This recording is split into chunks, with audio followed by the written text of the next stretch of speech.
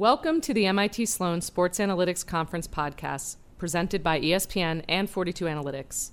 This is Jessica Gelman, who along with Daryl Morey co-founded and chair the conference with a fantastic group of MIT Sloan students each year. Thanks for listening and enjoy. Hello, everyone. Thank you for attending the 2022 MIT Sloan Sports Analytics Conference. My name is Tim Miller. I'm a first-year MBA student, and it's my pleasure to introduce our next panel, which is NFTs, Ownership, and Utility, outlining the path forward for digital assets. As a reminder, today's panel is sponsored by Ticketmaster, and Ticketmaster is driving innovation, partnering with clients to connect sports fans with digital collectible NFTs at scale by unlocking a whole new way for fans to extend their game day experience. Ticketmaster and Ticketmaster teams are building together and building the future of live. As a reminder, up on the screen, you can see there's the QR code to scan to access the specific NFT for today's panel. So our panelists today, we have Rachel Jacobson, who's the president of the Drone Racing League, Mickey Maher, the SVP of Platform and Blockchain Partnerships at Dapper, Sam Rubenroyd, Director of Club Business Development at the NFL, and Daryl Morey will be our moderator, and he's the president of basketball operations for the 76ers. So for a logistics standpoint, this panel will go for 45 minutes with an additional 10 minutes for Q&A. And please use the hashtag up on the screen, Future of Sports NFTs, to submit questions for the panel. On Twitter? On Twitter, yes, Yeah. on Twitter. So off to you, Daryl. All right. Thanks. I'm excited to be here. Thanks to everybody. Thanks. I'm very Q&A heavy, so send questions in. I always say, as long as I'm taking questions, I know one person's interested, so we're ahead of the game. We have a great panel, a good mix of both folks that do the underpinnings of the technology, and then folks who are building applications and companies on top of it. I'm going to start with Mickey and take you back a little bit, because at Dapper, you guys had to make a very fundamental decision early, which was what blockchain you were going to build on for your own applications, and then also the ones that you're going to use to enable other products, which you've had a lot of success as well. Yeah. Take me to that decision and why you guys chose that.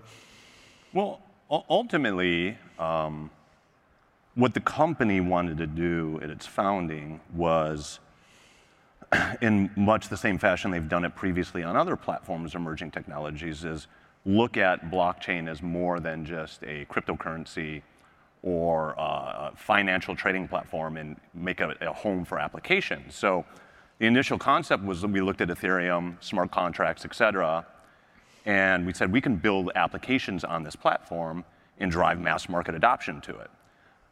So at that point is when we decided to create something called CryptoKitties. And in creating CryptoKitties, our CTO actually more or less invented the NFT. He wrote the ERC 721 standard in creating CryptoKitties. And what CryptoKitties allowed us to do as a company is to understand very deeply what it was like to build in that environment and how the users behaved. And what we found was that users loved what we were doing. CryptoKitties was a success, drove mass market adoption somewhat, but ultimately we knew for many different reasons, for true mass market adoption, Ethereum was severely limited. In the outward perception, everyone can see this, everyone knows this, is high gas fees, not scalable, et cetera. But we knew it was deeper than that because we were building. Now, at that point, we didn't know that we were going to build a blockchain. What we did was we did 6 to 8 months of research, took a deep dive into 40, 50 different blockchains, projects, things that were live, layer ones, layer twos. We looked at everything that was viable. And what we found was that most, if not all of them, were taking an outsider's perspective of what was going on in Ethereum and building for that. So what I mean is they were strictly solving for scalability and gas, but not solving for all the things that we needed to solve for. And at that point, we decided we need to build our own blockchain if we're going to truly drive hundreds of millions or billions of users to blockchain technology. And that became Flow. And really, like, Flow is purpose-built for the mass market through easy onboarding, UX, UI design, payments, et cetera. So what the other blockchains are really missing is that critical piece, because the scalability and gas fees and low throughput of blockchains only come into play if you can actually onboard users in mass at scale.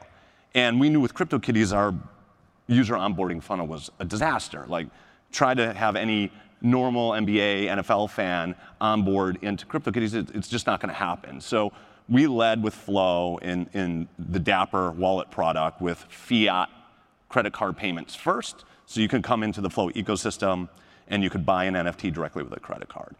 And that was the key, and that's the key to our success. And purpose building for that easy UX, UI, and onboarding is, I think, where all the other technologies kind of missed, and what we focused on, and that's a big differentiator. What Flow is.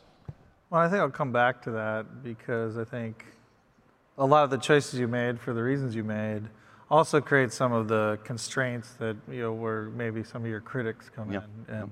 And so I want to give you a chance to address that later, but I want to go to the NFL and Sam next. You guys on the ticketing side have been ahead of the game, and recently with the Super Bowl, you had, with your partnership with Ticketmaster, did ticketing there, and maybe you can talk about, you ended up through Ticketmaster using the Flow blockchain.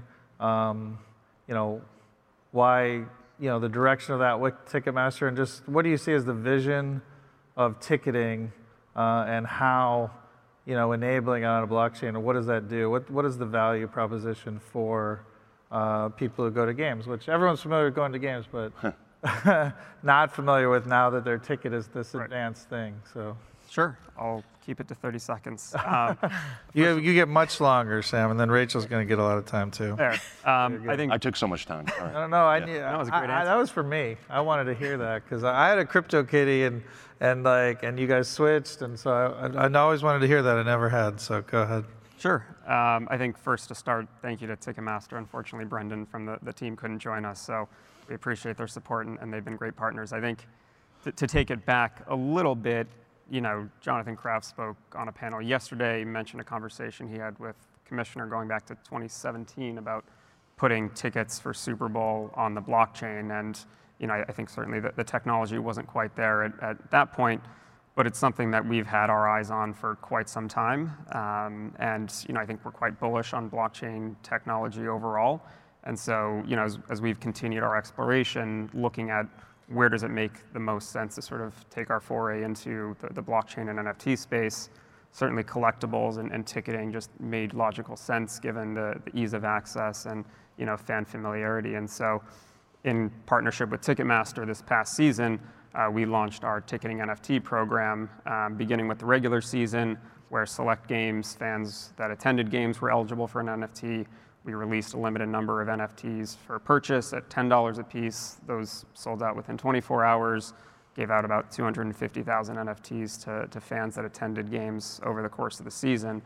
And really our objective there was, one, to give the fans something that they could take away from the game. You think about in the past, we've all heard this before, but you go to a game, you have your ticket stub, you keep that in the shoebox under your bed. That doesn't exist anymore in that way as we've sort of pushed into mobile ticketing, and a lot of advantages that come with mobile ticketing, but you sort of lose that commemorative keepsake. And so I think this NFT is, to start for us, a way to replace that, and it's something that we've heard time and time again from our fans. Learning curve on mobile ticketing, they get over that, and then they're just left with, well, it's a great experience now, but I like having my ticket shipped to me after the game. So I think this sort of took the place of that for the regular season, and then we progressed the program over the course of the postseason. Fans at every postseason games received an NFT. We did some interesting auction drops with historical tickets for Super Bowl. Then, as you mentioned, for Super Bowl itself, every attendee at that game received a customized NFT. And so, I think to start, it's really been focused on that commemorative keepsake that the fan can take away and say, I was there. And for Super Bowl, it's stamped with your section, row, and seat. And so that's sort of an evolution from what we were doing over the regular season, where go to a game, everybody gets the same NFT. This was sort of our first foray into customization. And so, you think about the long term, and I'm sure we'll get there, but how do you tie I was at that game to the highlight from that game? How does that unlock new and different experiences for you? And, how do you bring that into a number of different worlds? So, blockchain ticketing aside, I think for us that the first foray was, let's look at the commemorative space, make that a keepsake for the fan, and we're excited about where it can go. So I think people understand the high end, which is the Super Bowl is amazing this year. You go to Kobe's 80-point game, and if you had people see that. But going back, since you referenced Robert Kraft, I'll go back, not Robert, Jonathan Kraft. I'll go back to Gary Vee at the opener yesterday. What about the flip side? What happens if you go to any Super Bowl from most of the time when I was between the ages of 20 and 35, and every game was won by 40, and they're leaving all disappointed? What about on the? I'm just curious. Like, have you guys thought about the flip side? Yeah, and I think we look closely at the engagement rates. So over the course of the season, we gave out over 500,000 NFTs free to fans, and we can talk about using that as sort of an inroad into the NFT space. But I think the engagement across the board was incredibly high.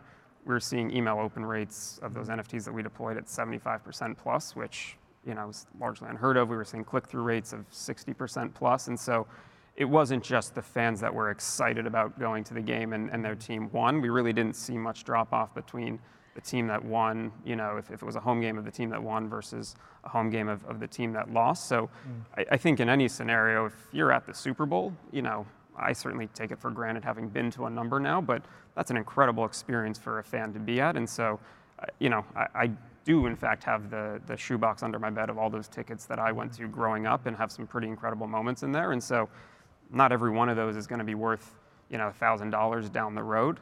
We did see a pretty robust secondary market for these tickets. And, you look at Ben Roethlisberger's last game, Tom Brady's last game, like you start to see some interesting resale behavior around those specifically. But I think, it's more holistic than just what is the value of this on the secondary market. I think it becomes how do you sort of profile the fan who was at that game, and then you buy a jersey, you get that NFT that ties you to that player, and you are a fan of that team. And I think, that's, again, for us, putting the fan at the center of that. How do you unlock more personalization, customization, and sort of that one-to-one fan experience that right now is a little bit more disjointed given all of the different partnerships we have and, how that flows through the league.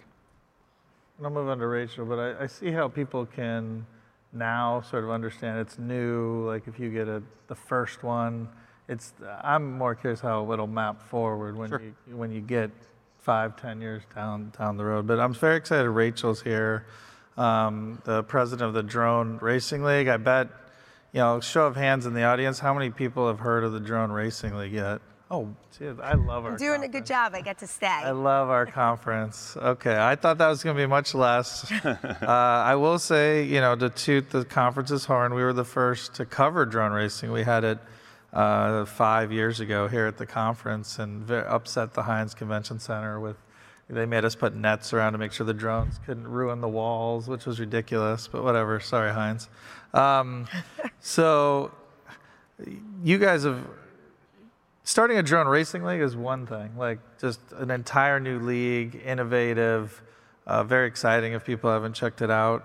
But you're not stopping there on being like forward thinking and innovative. You're jumping all the way to having a drone racing sort of game built on the blockchain.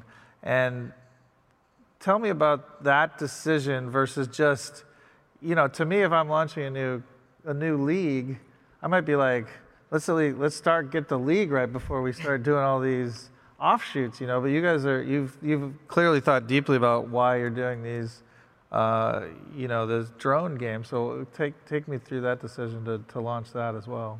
Yeah. No, it's not launched yet. About to launch, but. No, great question. I think for us,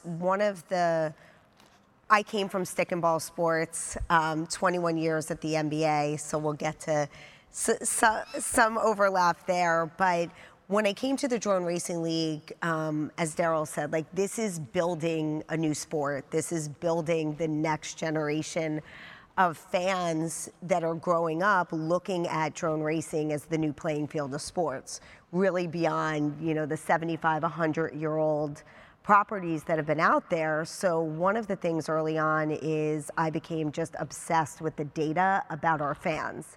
And really, when you look at that data, Daryl, like, that really drives the intention around where you are going to spend your time to build millions of people to care about what you're doing and feel like they have a skin in the game. So knowing that our fan base was young, tech savvy, really the Gen Z, they wanted quick, fast, sparkly, when you look at, the lights on the drone. So when we jumped in on the tech side, we spent 2 years perfecting the tech. Like, these drones have to fly. To your point, I don't know what happened before I showed up there. How big are the drones? Ours were small here.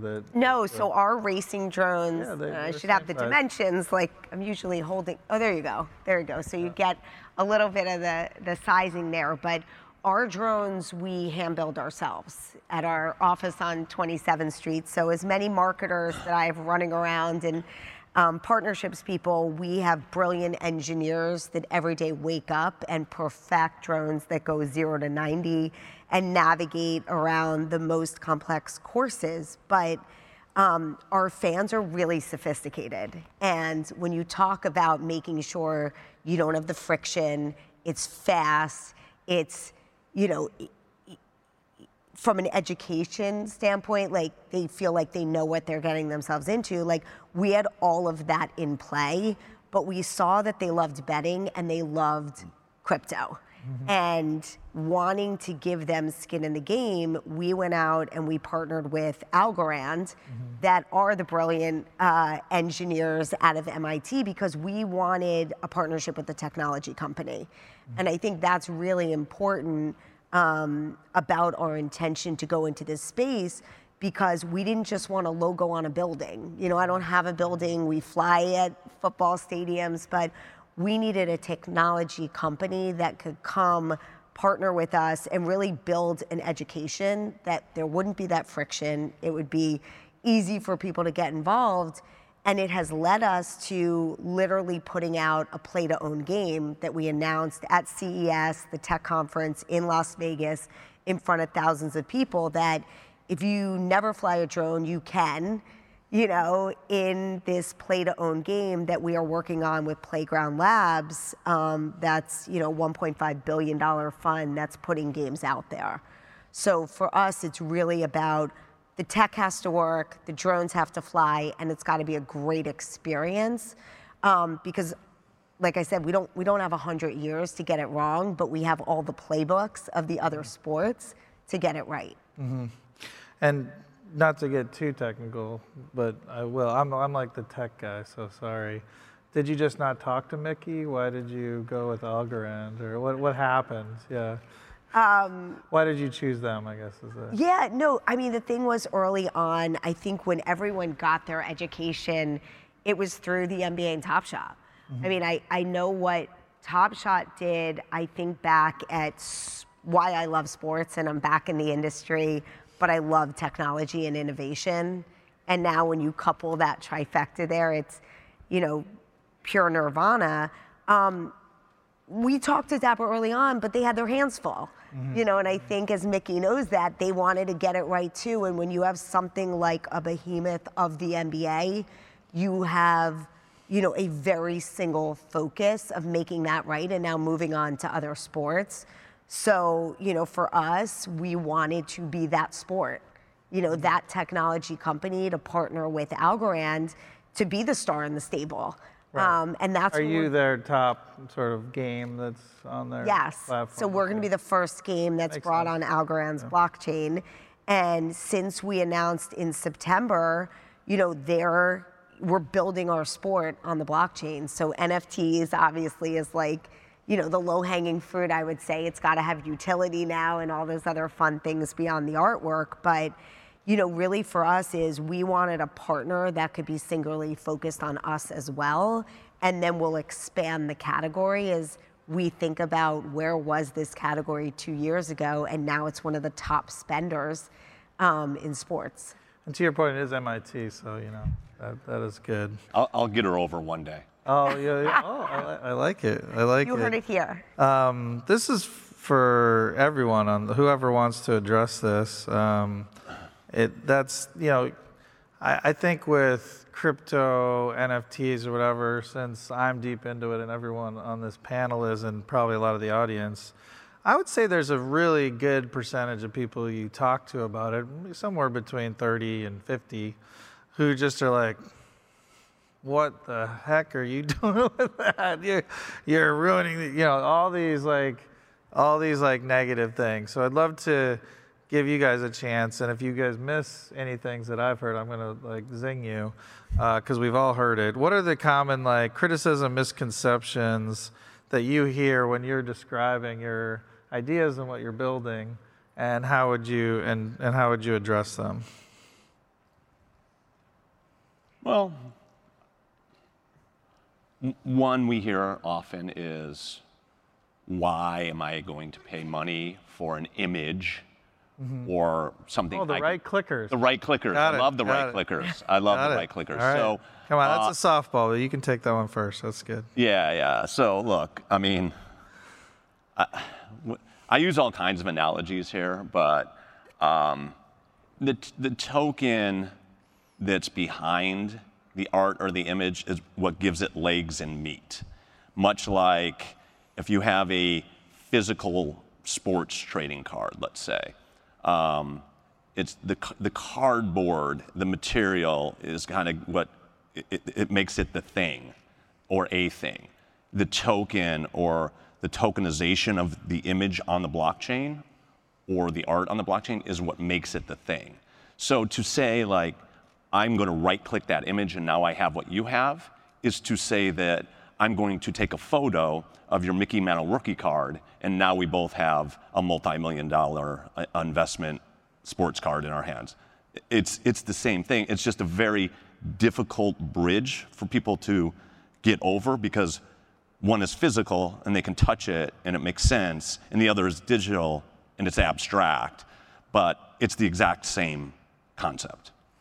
Can I make it a little more uncomfortable? Oh, I would love that. Yeah, so this is more of a question on flow. Yeah. So, obviously you have the videos of the plays, Yeah. NFL All Day or Top Shot. Are they actually on the blockchain? Oh, of course not. Okay. So you're not even buying the image on the blockchain. You're just buying a pointer to some other image. So Correct. You've just bought a pointer. But I'm just playing the other side right now. Yeah, you are playing the other side, and that's fine. But at the end of the day, you own the token. Mm-hmm. You own that thing, much like you own the T-shirt, mm-hmm. the NBA T-shirt that you bought from the NBA store or the NBA trading card. You own those things. Mm-hmm.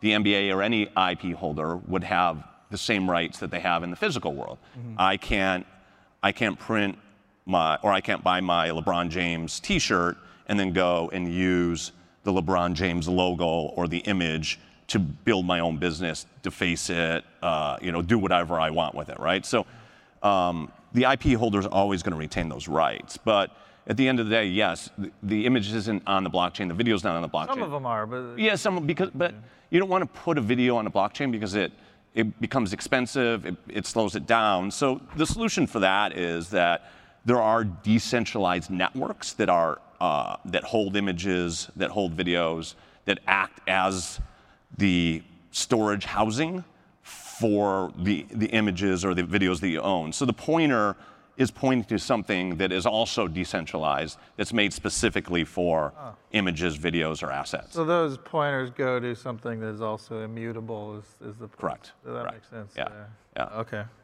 Others? What? Yeah, I think we may face a somewhat similar but also different challenge than Dapper, in that we're not necessarily talking to the avids here, and they're certainly a part of it, but we've really been focused on building something for a broad base. Mm-hmm. And again, pointing back to that 500,000 number that we distributed, that's probably in many cases the first time someone has received an NFT or even potentially heard of it. I think our research shows about 2/3 of our fans have heard of NFTs, but less than half of them actually know what it is, own one, sort of have experience with it. So I think our challenge is less about speaking to that avid, crypto, NFT, blockchain community, and more just education around what is this. And so, as part of the ticketing NFT program, we never really spoke to it as an NFT. It was, you're getting a virtual commemorative ticket. That is something that our fans are familiar with because they obviously know what a ticket is. They know the commemorative piece of it, and they know virtual. If they want to dig in and understand, what is that minted on, what blockchain, all of that, they can go down that path. But as far as the 65-year-old season ticket holder in Green Bay, Wisconsin needs to know, they got an email and they clicked it and it shows a cool spinning ticket that, is that sort of commemorates their game. And so I don't even know if we're as far along on that path that we need to really advocate for what the value is here. I think for us, it's more just about what key learnings can we take from this, and how can we bring our fans using the value of our IP and the fan base that exists and sort of usher them into a new age. And again, you look back 2, 3, 4, 5 years on mobile ticketing, fans are saying, no, I got my ticket, I hand it off to Mickey and I go into the game. We had to sort of educate them on what's the value of mobile ticketing, and obviously the data, and there's a ton of enhancements that we as a league and Ticketmaster and others get, but ultimately it creates a better fan experience. I would say we're still in the very early stages of that on the NFT side, and so I can't tell you where we're going to go 5 years from now, and maybe that's what the critics would say. What is this going to look like in 10 years? We don't know. I don't think anyone here will know what the future of blockchain ticketing or NFTs look like, and so I think for us, it's putting the fan first and say, how do you create something that's a value to them? And we certainly saw headlines around it's a cash grab, and first ones we put out were $10. I don't think we issued anything for more than a couple $100, really just to get the learnings. And you certainly wouldn't put 500,000 of these out in the market if you were trying to maximize the value here. So for us, we're still very much in the infancy stages of that on the ticketing side and trying to take as many learnings as we can, and ultimately usher or potentially drag in, this entirely new fan base that's maybe never interacted with an NFT before. So I'll stand the criticism. This will be the uncomfortable part of the panel. So what you're saying makes 100% sense. You guys are actually trying to run real companies that are easy to use. Like, we all know what consumers want. They want to have experiences. They want to have easy to use things. But everything you just said, you're trying to put it on a blockchain, and maybe it's a little more where Mickey and I come in. It's actually a horrible technology to build stuff on. So you could have done just a commemorative virtual ticket on Ticketmaster's back end, whatever that is. It doesn't need to be a blockchain. I'm not saying you don't necessarily need to answer this, but like, why don't you? Is it just for marketing to do it, or is there actually some advantages to how you're building your that it's an NFT on a blockchain? Yeah, I think that's what we're trying to piece out. I don't think we are going to stand here and say, we're going to be on blockchain ticketing in a year, 2 years, 3 years. And I think to play devil's advocate, yeah. With mobile ticketing, we have a lot of the advantages that often get cited as part of blockchain technology. Mm-hmm. People say you've got an immutable record of chain of custody. Well, with mobile ticketing and the network, the open ticketing network that we built at the league, if Mickey buys a ticket and transfers it to Daryl and transfers it, we see all of those transactions. We have that record. We share in the economics on the marketplace. So I think as we think about what does the future of ticketing look like for us, again, we're not coming at this from a place of what is blockchain and then how do we apply it. I think we're looking at what are the business challenges that we're trying to solve. Maybe there's a place for blockchain, maybe there isn't. Again, I think we're bullish on the technology overall, but I'm not going to sit here and say we need it or it's going to be the future for us. I think that's something that, like any technology, we continually assess and we'll make those decisions in due time. And maybe the technology evolves and it's not quite there yet, but I think for us, again, it's really just about putting as many lines in the water as we can and sort of testing those waters and see what comes out of it. Yeah, I would say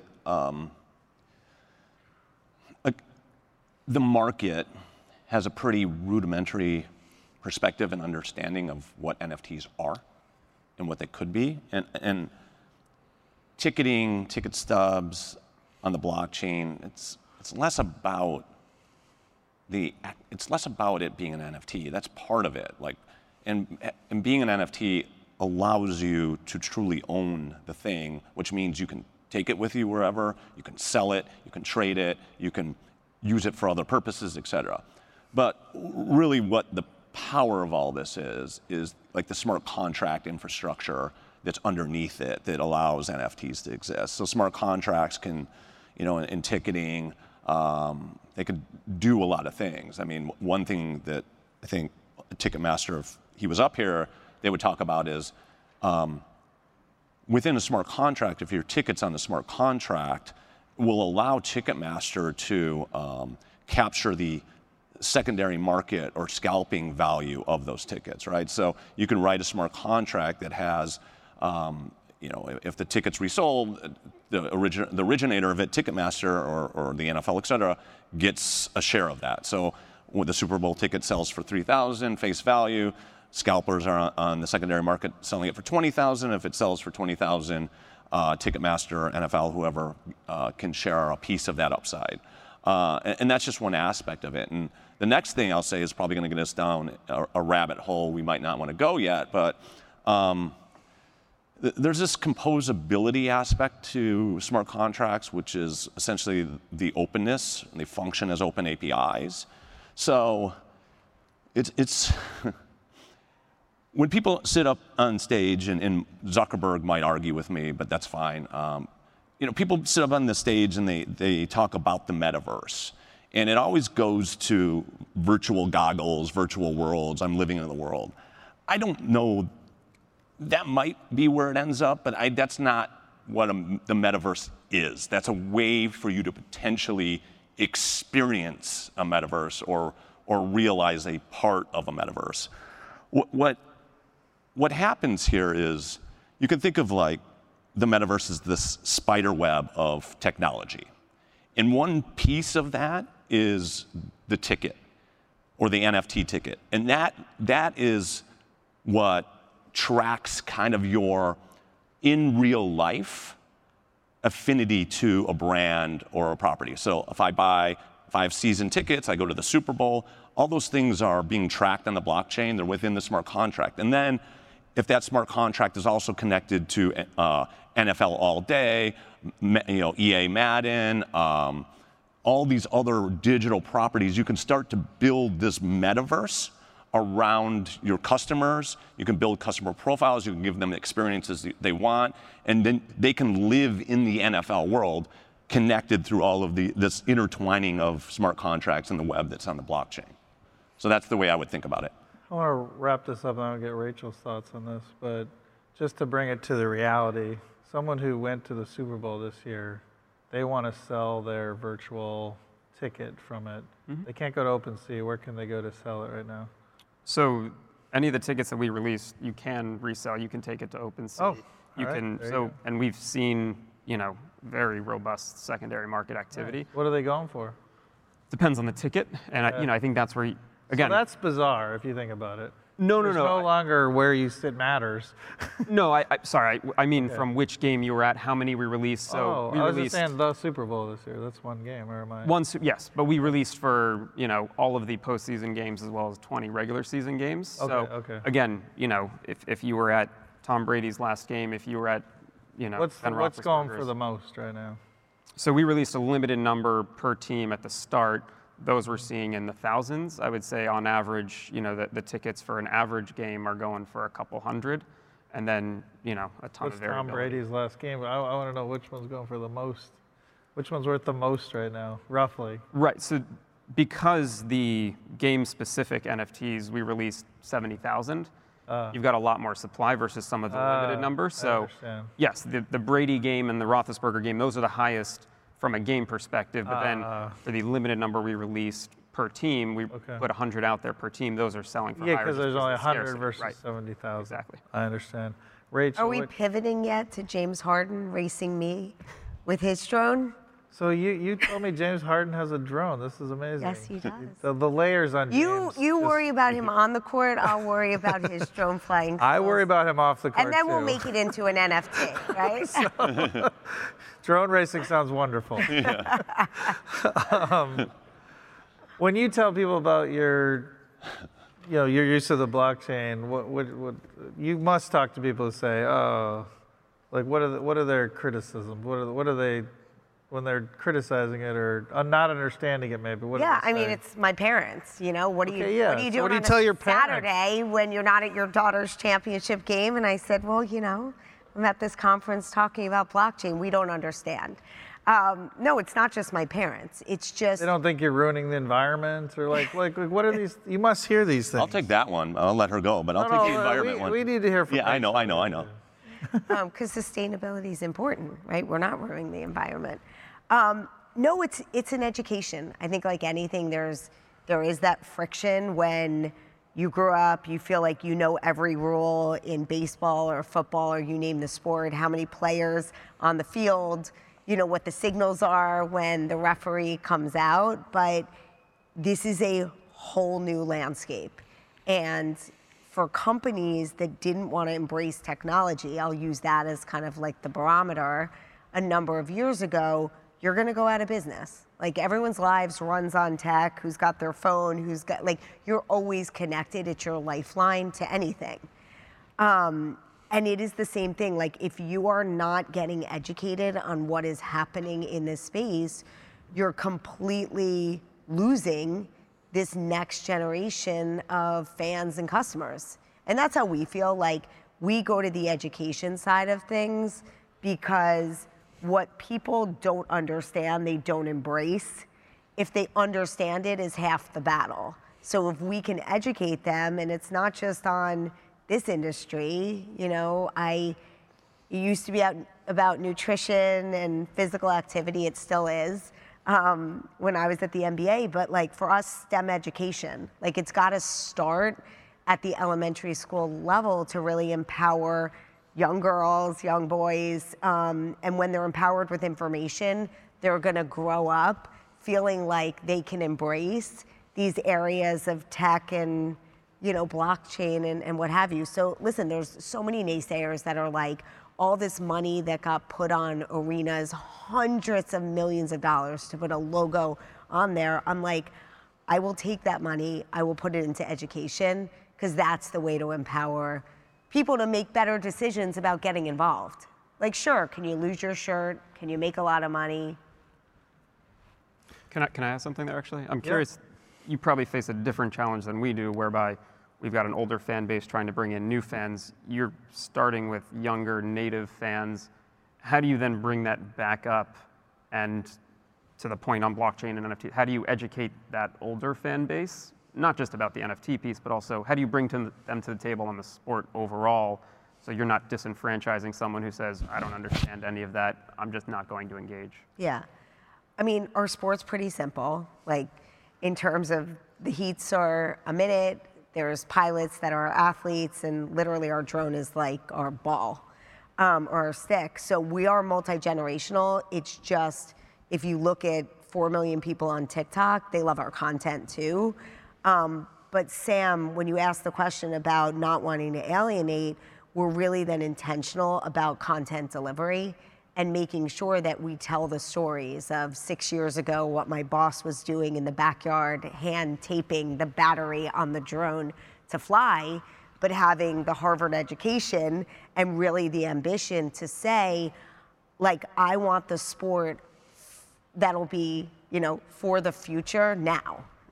Like, I want kids to grow up in a world that athletes don't have to be the fastest ones, you know, on the field. That if you love technology, there is a place for you. So I think it's where you look at our broadcasts on linear, that is made for an older audience. You look at the streams on Twitter, that is made for kind of a middler to younger. And you look at TikTok, and there's 4 million people that are probably my daughter to 24 years old that are looking at the content there. So it's a great question. I think other sports have it more difficult than we do at 6 years old, because basically our entire future, our best days are ahead, versus just embracing Jordan's last days, or, you know, how far Tom Brady's going to throw a football when he's on the field. Interesting. So I was going to tell you not to do environmental because it's such a nonsense narrative and you guys aren't even relevant in it. But apparently it's our number one question from the audience. So now I'm going to nail this one, Daryl. I'm going to let you answer it, and then I'm going to really hammer it because it's so ridiculous that people listen to this narrative. Yes. So I'm not going to talk about Bitcoin because there's arguments on both sides. If you want to handle that, you can. But I can even take those. But yeah, go ahead, look, proof of stake, these next generation blockchains, which is part of what makes them scalable, et cetera, it also makes them sustainable. We know this, but we get this pushback from the market. So we went out and we had Deloitte do an independent audit of the Flow blockchain. And the report actually came back that we are the most environmentally and sustainable blockchain of the major ones in the market today. But that's self-serving, but basically what it shows is that the proof of stake blockchains, the next gen blockchains, are all sustainable, are all environmentally friendly.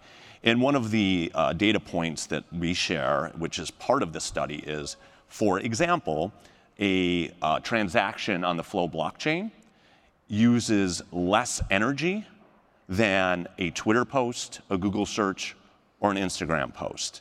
So for everyone on Twitter complaining about how environmentally bad blockchains are, you're using more energy with that post than a proof of stake blockchain is using to process a transaction. Yeah, it's all confirmation bias. There are quite a few people don't like crypto, and there are very good reasons not to like crypto. But the environmental one is complete and utter nonsense. First off, proof of stake is like you just said. You just need to know the technology. It's literally no different than every piece of software on Earth. And then the non proof of stake, we're like, we don't. Is everyone? Are people mad at that people are storing YouTube videos? Like that stores huge amounts of energy and data, right? So there should be multiple articles on how YouTube's ruining the environment, and there isn't. It's people going from I don't like crypto, I'm going to find some argument that people will grab onto. It's complete nonsense. That is the truest statement I've ever heard. It's complete nonsense. Yeah. No, like, look, the scammers are coming into crypto. Yes. Like, that's a real issue. People are losing money. And, so people early in time, going back to Gary Vee, and I would make you, I told you I would make you uncomfortable before. Gary Vee, yesterday, people came early into Top Shot. A lot of them are sitting on, like, things that are worth a lot less than what they had before. Are you guys as a company, and it's fine if you're not, thinking about how to provide more value to some of these people whose collections are maybe worth less? Now, most of them are up. I'm not like trying to, but there are people who have down. We hear about it on Twitter daily. Okay. You're not asking anything new. Like, yes, I mean, we're building a product. Mm-hmm. We care about the people that use the product. We want them to be happy. We want them to enjoy the product.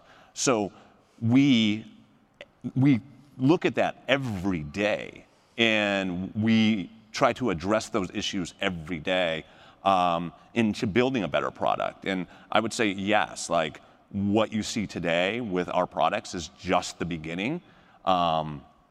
We are constantly looking at how to bring more value to the ecosystem, how to bring more use cases, the buzzword of the day is utility, how to bring more utility to Top Shots and everything we do. Thus, creating value, but creating things beyond just the financial value. Like these things should prove your fandom or how much you're engaged with something, and that should be rewarded with something else. So we look at how to sustain the marketplace value in terms of actual money, but we also look on how to extend value for owning the things that we bring to market. I said I'd be Q&A heavy, so I'm going to jump to some of the Q&A. I guess one more like skeptical. What happens to NFTs if the internet crashes or cyber attacks happen or governments cut off the internet, things like that? I think that's more of a general crypto question. Does anyone want to take that? I'll throw that to you. I mean, I can't. I don't want to be the only one talking, but I'm happy to. Well, now we can blame the audience. You can be the crypto. Well, if the internet goes down and globally, I think we're in bigger trouble than my NFT collection. but it's decentralized technology. So, Flow, for example, I don't know how many, Daryl's got an Ethereum node, I think. I don't know how many there are. But Flow, for instance, I don't know, there's something like 500 nodes being run, and they're being run in probably 60 different countries by 350 individual entities, et cetera. So if the United States decides to ban crypto or NFTs or anything, or whatever, there's still going to be 59 other countries where these nodes are being run, right? So it would have to be a global catastrophe that would kill these networks. I mean, we saw it with Bitcoin. China banned Bitcoin, and all the Bitcoin mining just left China and moved elsewhere. And Bitcoin had a blip when that happened, but it didn't kill it. It sustained itself, and it's part of why these things have value, because they're so hard to kill. Almost when they're decentralized, almost impossible to kill. This might be more of a question for Rachel or Sam. So it's like, how do you guys think about the IP? So I'm wearing this Bored Ape shirt, which they've given if you own the NFT, you own the IP. How is that happening for, say, NFL All Day or the game you're creating? How have you guys thought about that? I mean, mine's kind of an easy answer is, in building the sport, we own the ecosystem right now. So the players, the drones, the race stack, like all of the elements, the visual imagery, the past content is all ours because we've aggregated all of it. Mm-hmm. It gets clearly more complex for the other leagues because they have separate entities that control many of those rights. But for us right now, and what makes it attractive when you talk about marketers that aren't sure how to get involved, you then make it that much harder to go negotiate with us, the players, the media rights, when we become a one-stop shop. If you want to be in our play-to-own game, as we build these unbelievable universes and tracks, we operate it. Like, we build to scale there, so it makes it easier. Yeah, and I would say, Mickey can probably tell you it's not easy to negotiate with the league because it is fragmented, as Rachel said. Wonderful. And I think because of that, we've made the decision to sort of centralize that at the league level. And whereas other leagues and entities have sort of allowed clubs to go out and negotiate their own deals and their own rights, we've retained that at the league level as we would any other licensed product. And so I think that gives us a bit more flexibility or fluidity to sort of adjust and pivot without having 32 teams doing 32 different things in the market. But there's a lot of stakeholders in terms of the NFLPA and others that you have to work through. So short answer is it's not easy and it's highly complex. Yeah, I think it's a real challenge because there's obviously the culture where crypto and blockchains and NFTs came from. And there's a strong segment that is wants to own the IP behind there. So I think that's the challenge, especially leagues and these, those on the stage have to deal with. So. Yeah, when we created CryptoKitties, the users. Do I own my CryptoKitty? Well, yes, you do. Oh, good. All right. And we actually. Well, I didn't know that the imagery was mine. Yeah, well, so it is, but well, not a real but. So users started to use CryptoKitties in other ways. So when we created CryptoKitties, we were truly pioneers, and we didn't really think about IP rights, right? It was just like, okay, the users own it, and they own everything. And then users started to use it to monetize and make money and do all kinds of other things. So we took a look at it, and we tried to write, I forget what the document was, but we tried to be thought leaders and write up a document on how you treat IP rights in this space. And we had kind of rules around what you could do. You could monetize it up to $100,000 and X, Y, and Z. So we tried to do that. It never took off and never gained adoption across NFT projects. But we were thinking about it back in 2018, and it's a complicated issue in this space. And I think the projects that launch, or NFT projects that launch, kind of will have their own rules and own ideas and own terms of service around IP rights, and it's kind of up to the creator. This is probably for you, Sam. So this is a challenge in sports leagues because that's what I work into. The question specifically is, as you start to cater to, you know, NFT ticketing, Top Shot, all these new segments or whatever, how do you, like, folks who are your diehards currently, season ticket holders, things like that, how do you make them feel like they're not being left behind as you go off and work on your new bells and whistles? Yeah, that was actually my question for Rachel. So I think it's a great question, and I think going back to what I touched on before, like we are purposely doing this for a broad base. We're not speaking to the collectors or the speculators, and we're intentionally not catering towards them. And so as you think about how we Aren't those collectors and speculators? I think, you know, we're not, to your point, looking for someone to be left holding the bag on, you know, I thought this was going to go up in value. We're trying to create more organic value. If I was at that game, this has intrinsic value to me. Then you go to what kind of experiences does this unlock and all the you know, the network that Mickey touched on. So I think we were very intentional, as I mentioned. Like, we don't refer to these as NFTs. We don't say anything about blockchain. As you know, at the base level, at least on the ticketing side, you're getting this cool commemorative ticket. Anyone can identify with that. There's not this huge barrier to entry of, all right, I got to create my wallet. Like Ticketmaster did all of the heavy lifting of creating 500,000 wallets and dropping these automatically into the wallet. So you don't have to worry about converting your crypto to fiat, and you don't have to worry about, you know, creating your wallet and all of that. We tried to keep those barriers to entry as low as we possibly could. We have one more question. I guess our timer's a little off. I'll finish with softball, which is, what are you most excited for, you know, in the crypto NFT space, for the NFL, for Dapper? I think we know yours, though. You have your new exciting game coming up, but maybe you have others. So, yeah, I would say it's the evolution of all of it. I couldn't tell you where we're going to be in 5 years, but you look at, you know, where our NFT is going to be, what are the applications for blockchain technology. I think this has been discussed on pretty much every panel I've sat in to some extent about fractional ownership or whatever it may be. Fractional ownership really blows people's minds. So it's like, I don't even own the image. I own just a few pixels of a possible image. Yeah, that's even just a pointer. Yeah, that one really messes people up. Right. So I think for us, it's really just early days of the internet here, and we're excited about all of the value that this can unlock ultimately for our fans.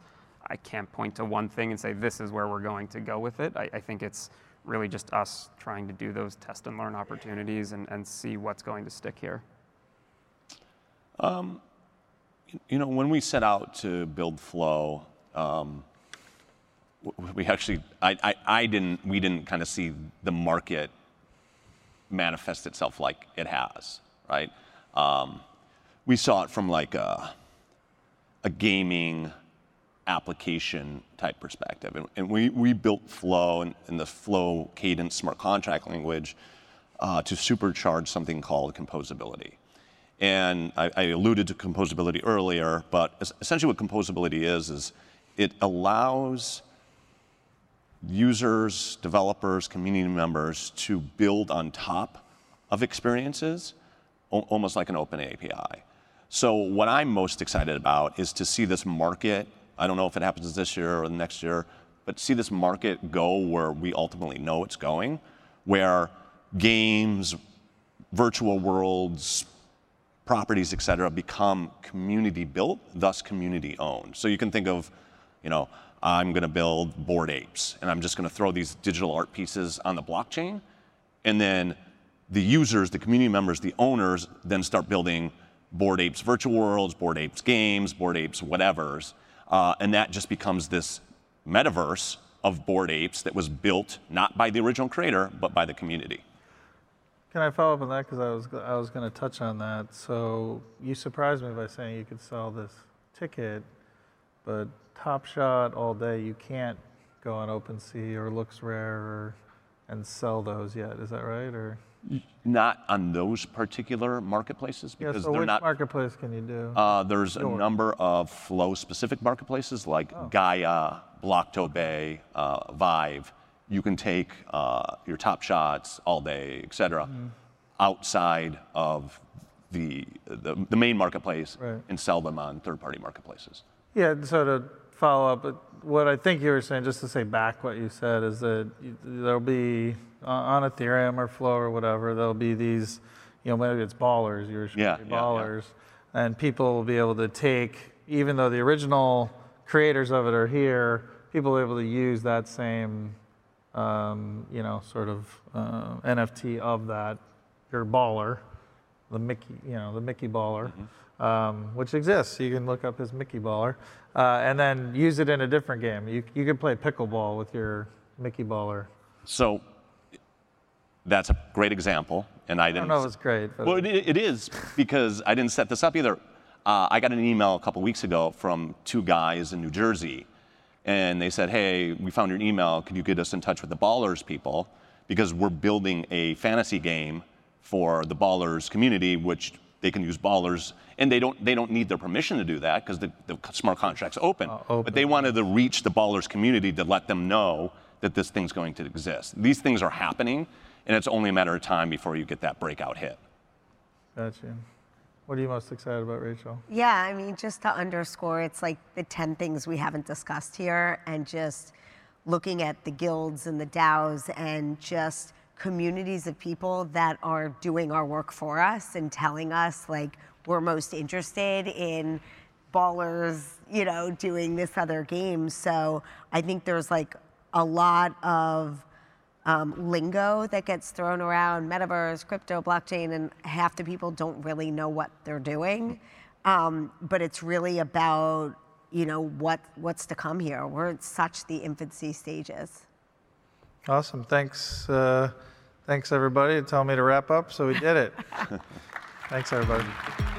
This recording is the property of 42 Analytics and may not be published, broadcast, rewritten, or redistributed without the express written consent of 42 Analytics. Any opinions expressed by panelists are their own and do not represent the beliefs of the conference, 42 Analytics, or the MIT Sloan School of Management. 42 Analytics Educational, Inc. reserves all rights in the content.